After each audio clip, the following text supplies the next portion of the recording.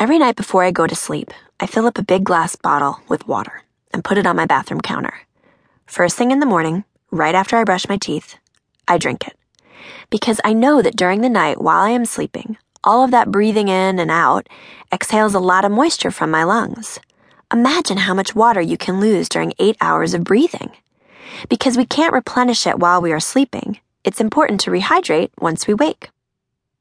Once I drink the water in the bottle by my sink, I feel it immediately. I go from being a wilted plant to one that has just been rejuvenated by the rain. All of my cells fill up with water, and I become bright and vibrant again. My eyes and nose become moist. My throat doesn't feel dry and scratchy anymore. And best of all, the water kickstarts my digestive tract. After the whole bottle is empty, I refill it and drink it again over the course of the morning. I drink it at room temperature, sometimes with a lemon in it, often plain. I refill it several times throughout the day, and I make sure that I always have it close.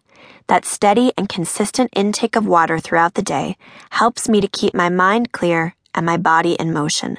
Not to mention that it helps me keep a smile on my face. Because when your mouth is dry, it's hard for your lips to glide open and reveal those pearly whites. But that first bottle of water in the morning is my wake-up call. I just chug the whole thing. By leaving it on the counter, I don't even have to think about it. I can just wake up and drink until my whole system is awake and I feel nourished and rehydrated instead of as gravelly and dry as the Sahara. Because water is life. Your life. My life. All of the life on this planet. Such a simple recipe. 2 hydrogens bonded with 1 oxygen, and you get the stuff that comprises more than half your body weight. That's right, 50 to 70% of you, more than half, is water. Most of that water, 2/3 of it, is found within your cells.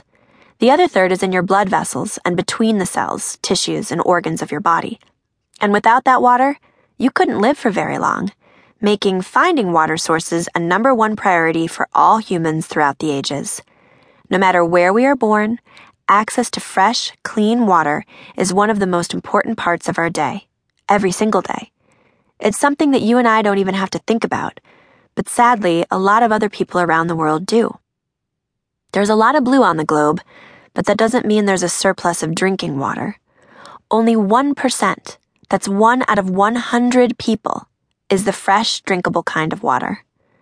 Most of the water you see on the globe will never make it into your glass.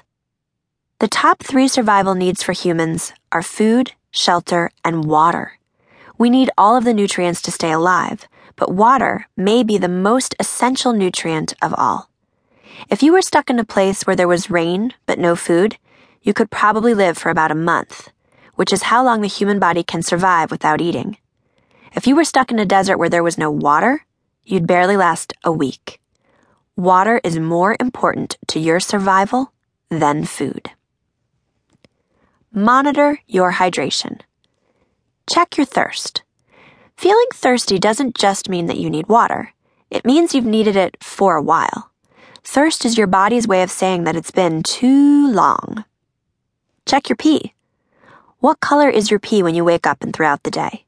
Generally speaking, a pale yellow color means that you are well hydrated. A dark yellow color and infrequent urination suggest dehydration. How much do you need? Your intake of water should match the losses of water from your body every day, via sweating, peeing, etc.